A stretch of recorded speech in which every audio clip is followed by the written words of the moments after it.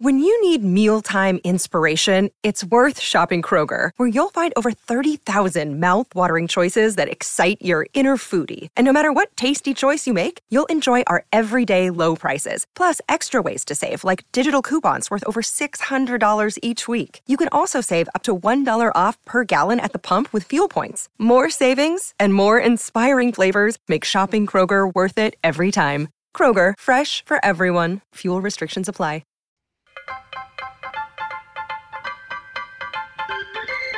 The ODI Cricket World Cup. No ad breaks in play on KO Sports. Download now. First ball, New Zealand and the Netherlands. It's game 6. A little bit of bite. Glorious from Will Young. Now this could be out. Yes. Your 6th half century in one-day internationals for Will Young. There's a chance caught at mid-on. Touch and given. Yes, a lovely piece of work from Edwards. Oh, swing and a miss. Lovely bowling. Really good. New Zealand will post 322.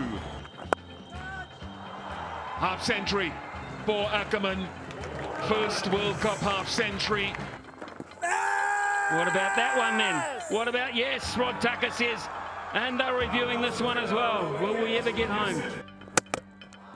And that will wrap things up. Henry rips a Yorker through. Arian Dutt.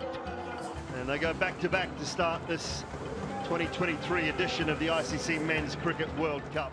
That's right. New Zealand perfect from their first 2 games, winning by 99 runs against the might of the Netherlands. Now, important to note, New Zealand's still without Kane Williamson. They managed 7 for 322 off their 50 overs. I don't know. Did you see much of this match at all, Sock? I did, yeah. I watched the batting innings of New Zealand and then a little bit of the bowling innings from New Zealand as well. Yeah, I mean, New Zealand's been, shot out of a cannon, haven't they? They upset England in round 1, a really dominant performance there. We've seen the rise of Rachin Ravindra, who got another half century. And this is a New Zealand side still yet to have Kane Williamson come back. So they're playing very, very good cricket indeed. Mitchell Santner, another left-arm finger spinner.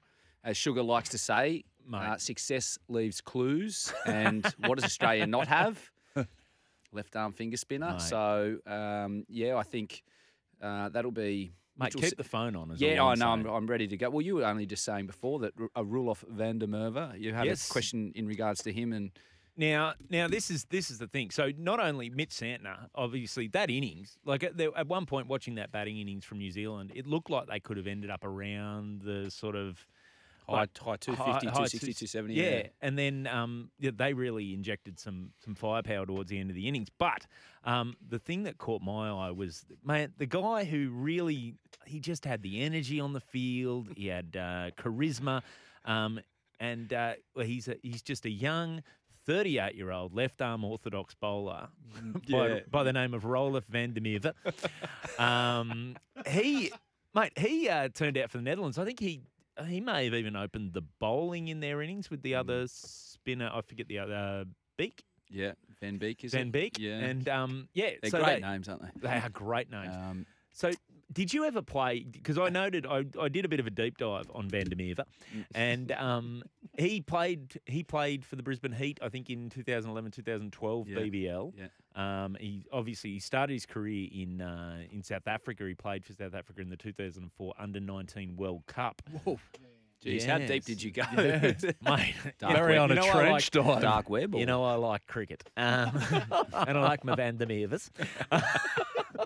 Well, he's just a good, crazy Dutch bastard. He was up and about, wasn't he? He is.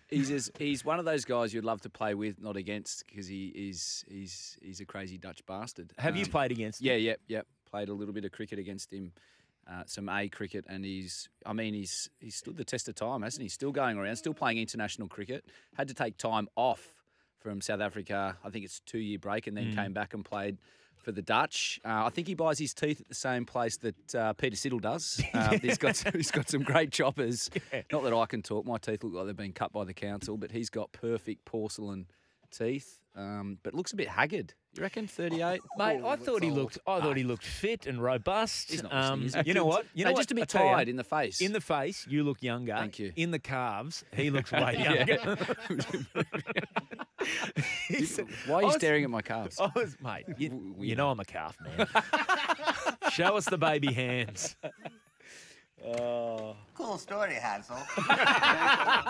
Sorry, I had to do that. Dutch spinners. So we're talking about Dutch spinners. We've got all these talking topics that we've embedded on Roelof Venderbove. What about some other notable highlights from the game? Mitch Santa, picked up 5. First time a Kiwi has taken a 5 at a World Cup. That surprises me. That really does. Because they've had some very good limited overs bowlers. Trent Bolt, Southey. You would have thought one of those guys would have picked up a 5. I remember a game they played, an opening game against Australia in the 2015 World Cup. Australia's bowled out for just over 100, but no one picked up a 5. Anyway, the Netherlands didn't get anywhere near the 3-2-2. They were bowled out for 223. I noticed something interesting, which kind of surprised more teams don't do it. But I guess it just depends on the captain and their instincts. But during the drinks break, they run out of a piece of paper with some matchups. So there's a lot of data in cricket these days, a bit like baseball. And I saw them going to it. I think the commentators are a bit split. One was like, look, you should just be trusting your instincts, whereas another guy's, look, they're not as talented. They can stick to a process and have a plan. So they went all Moneyball on the Kiwis, but in vain. So it reminded me of the under-10s cricket where you used to run out with the bowling list of who's going to bowl the first over right down to the 25th. I'm sure it wasn't like that for the Netherlands. A little bit more intricate. But well, you were saying their captain, who's also their keeper, is renowned as one of the most sort of researched blokes in cricket. Prepared guy. So he does his homework on all players, situations. And I don't mind it because I genuinely think that if you don't have the talent that other teams do, that sort of X-factor players, you want to try and get as much right as possible. And they've probably outperformed the Netherlands. They've qualified for the T20 World Cup. They're in the top 10 in the world for when it comes to one-day cricket. So, but they're off to a pretty poor start. They are 0-2 with a pretty poor net run rate as it stands at the moment. Rachin Tendulkar, Ravindra, this seems like he's just on an upward trajectory heading into potential IPL auction. Don't you think? Good-looking kid, playing well. Oh, that's important. Bat and ball. No. Well, it is. Is it not? I agree. Yeah, I think it is. The auction is far more about. Why do you think he was talking down Roelof Vandermeer's looks? He wants that spot. Why do you think I never got picked up? It just seems like we're on the early doors of this kid just going on to big things at this tournament. And then maybe in the auction. Name was, Barney was devised because the parents of Rachin loved Sachin and Ravi Shastri. So, no way. Yeah, is that true? Was his name, yeah. Wow. Gibbo was saying it could have been a great stitch up from Gibbo, but that was his name. I should call my kid Raoul for Rod Wishart and Paul McGregor.